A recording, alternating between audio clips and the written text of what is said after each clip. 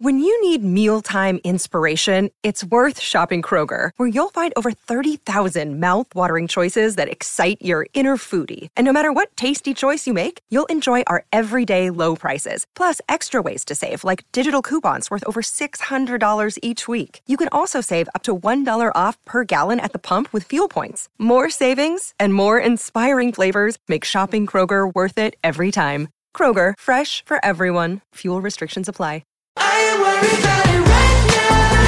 Welcome to All Talk with Hello Sport on SEN. Thanks to Neds. Whatever you bet on, take it to the Neds level. You win some, you lose more.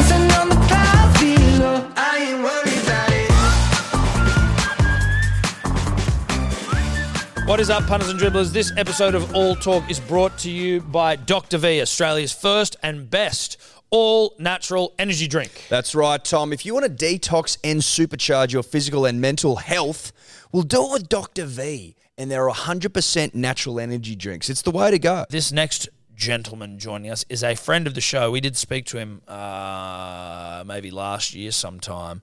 One of the most interesting people you're ever going to talk to, ever going to hear from. The great, the powerful Harry Garside. I swear the last time you were here, like the next day, you were in the newspaper almost for like going on the, what's the reality show? I'm a celeb. I'm a celebrity, get me out of here. Like that I was the trying next... to think today, when was the time I went on? So yeah, it would have been just before. What was that like? I mean, I think we heard Bo Ryan was on there, I think, but like... Bo was on something. He was on to something. He's on a lot. I think he was on that. Yeah. It was unreal experience. You never think when you start a sport at the age of 9 that you're gonna be bumping shoulders with like Pete Hellier or, you know, I'm just like a boy from the sticks who just loves the sport of boxing and going on something like that. It was grouse, but I lost like 10 kilos on that show and was... You don't have 10 kilos to lose. Mate, I was really struggling. I remember the last, because there was no mirrors in there, and on one of the last days, because I was in there for 31 days, they took us into a Portaloo on one of the last trials. And I could see myself in the mirror. I looked like I was from Dallas Buyers Club. I look very sick. So you don't get the Oscar for it. Yeah, looked very, very sick. Hell, like, was it intimidating in any sense? Like with people you don't know. Like obviously you have been known for a while, but like in that scenario, or did it quickly like melt away in terms of like the who was who and like Peter Hellier, or was that always kind of there? Oh, for myself, it was kind of there for a big portion of it. Maybe not the whole time, but a big portion of it. I felt as well like the first week. I haven't watched it back yet, but the first week I very much felt there was such big energy. I don't know if you know Nathan from Geordie Shore. I remember Geordie Shore. Huge energy, just like massive energy, and there was a couple other people with massive energy, and I was just like I felt quite introverted at the start. I felt like I really felt quite scared because this is like big time celebrities, I guess. Yeah. I felt like I was there just making up numbers.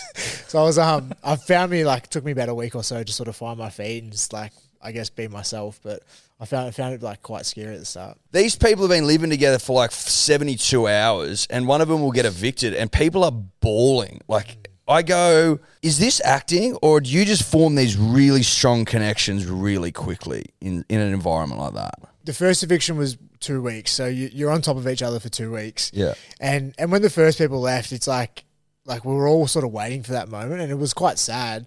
I don't know if I was like bawling. I don't think anyone was bawling, but like maybe that other stuff's acting. But it was quite sad. Like you're sharing something quite unique, right? Like how often in our world do we ever just like break away? You mean have no interaction with the world, have no phone, nothing to stimulate you, and you're there just connected to people. Like 12 people, it's quite a small group, and it was like quite emotional, quite deep. You mean a lot of laughs, a lot of fun, but like you're sharing something quite special that we don't do, and we're animals, and I think it's like the most primitive place we can go is like a space like I'm a celeb. Yeah.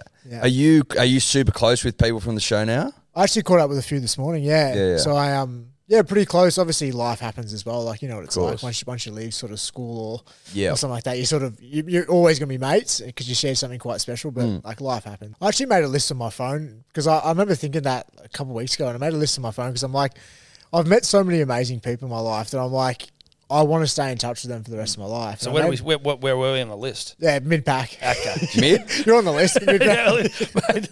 Like high mid? I don't know if High mid? I don't know if I should, yeah, high mid. I don't know if Yeah. I should say this on the podcast. I've said this to you before, but I remember when I split up with my ex-missus, she knew my password, so I changed my passwords and I put your boy's name in the password. Yeah, that's right. I remember that. I don't know if I should say that on the podcast. No, who cares? Well, we should be high. Like Yeah, that's We're password Yeah. level. You think we that's fucking like low high. Yeah, I think that it is was, actually. It was just after I was on the podcast. I was like, what do I make it? I love that I was your password. Yeah.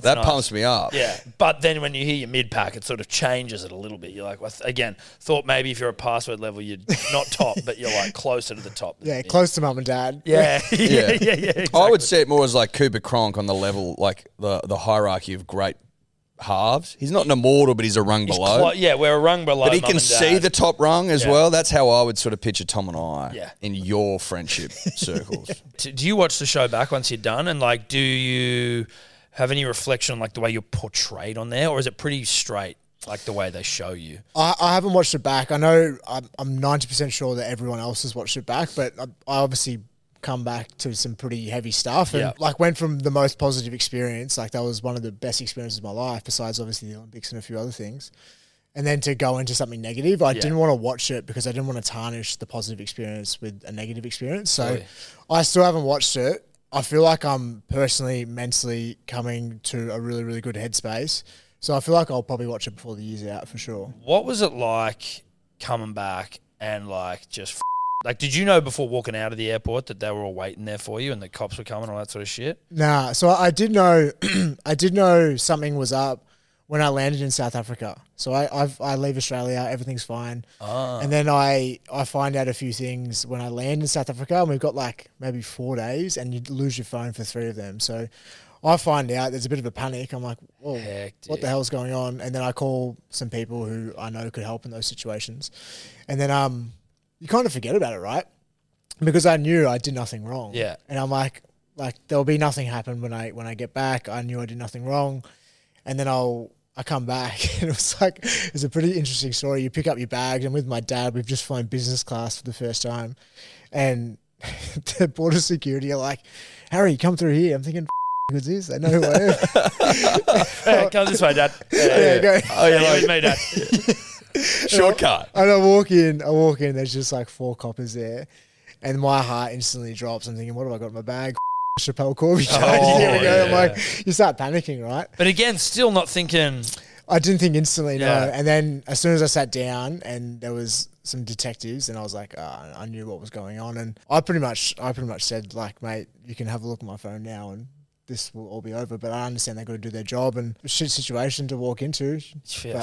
A terrible situation. Were you frustrated at the way it was handled, in the sense that it's like, obviously, like, you know, they're doing their job based on accusations and shit, but like right at the airport, media, like all that shit, it seemed like Tip off. And especially in the fullness of time, like it was a bit of a, let's get this famous guy, let's get as much attention on this as possible.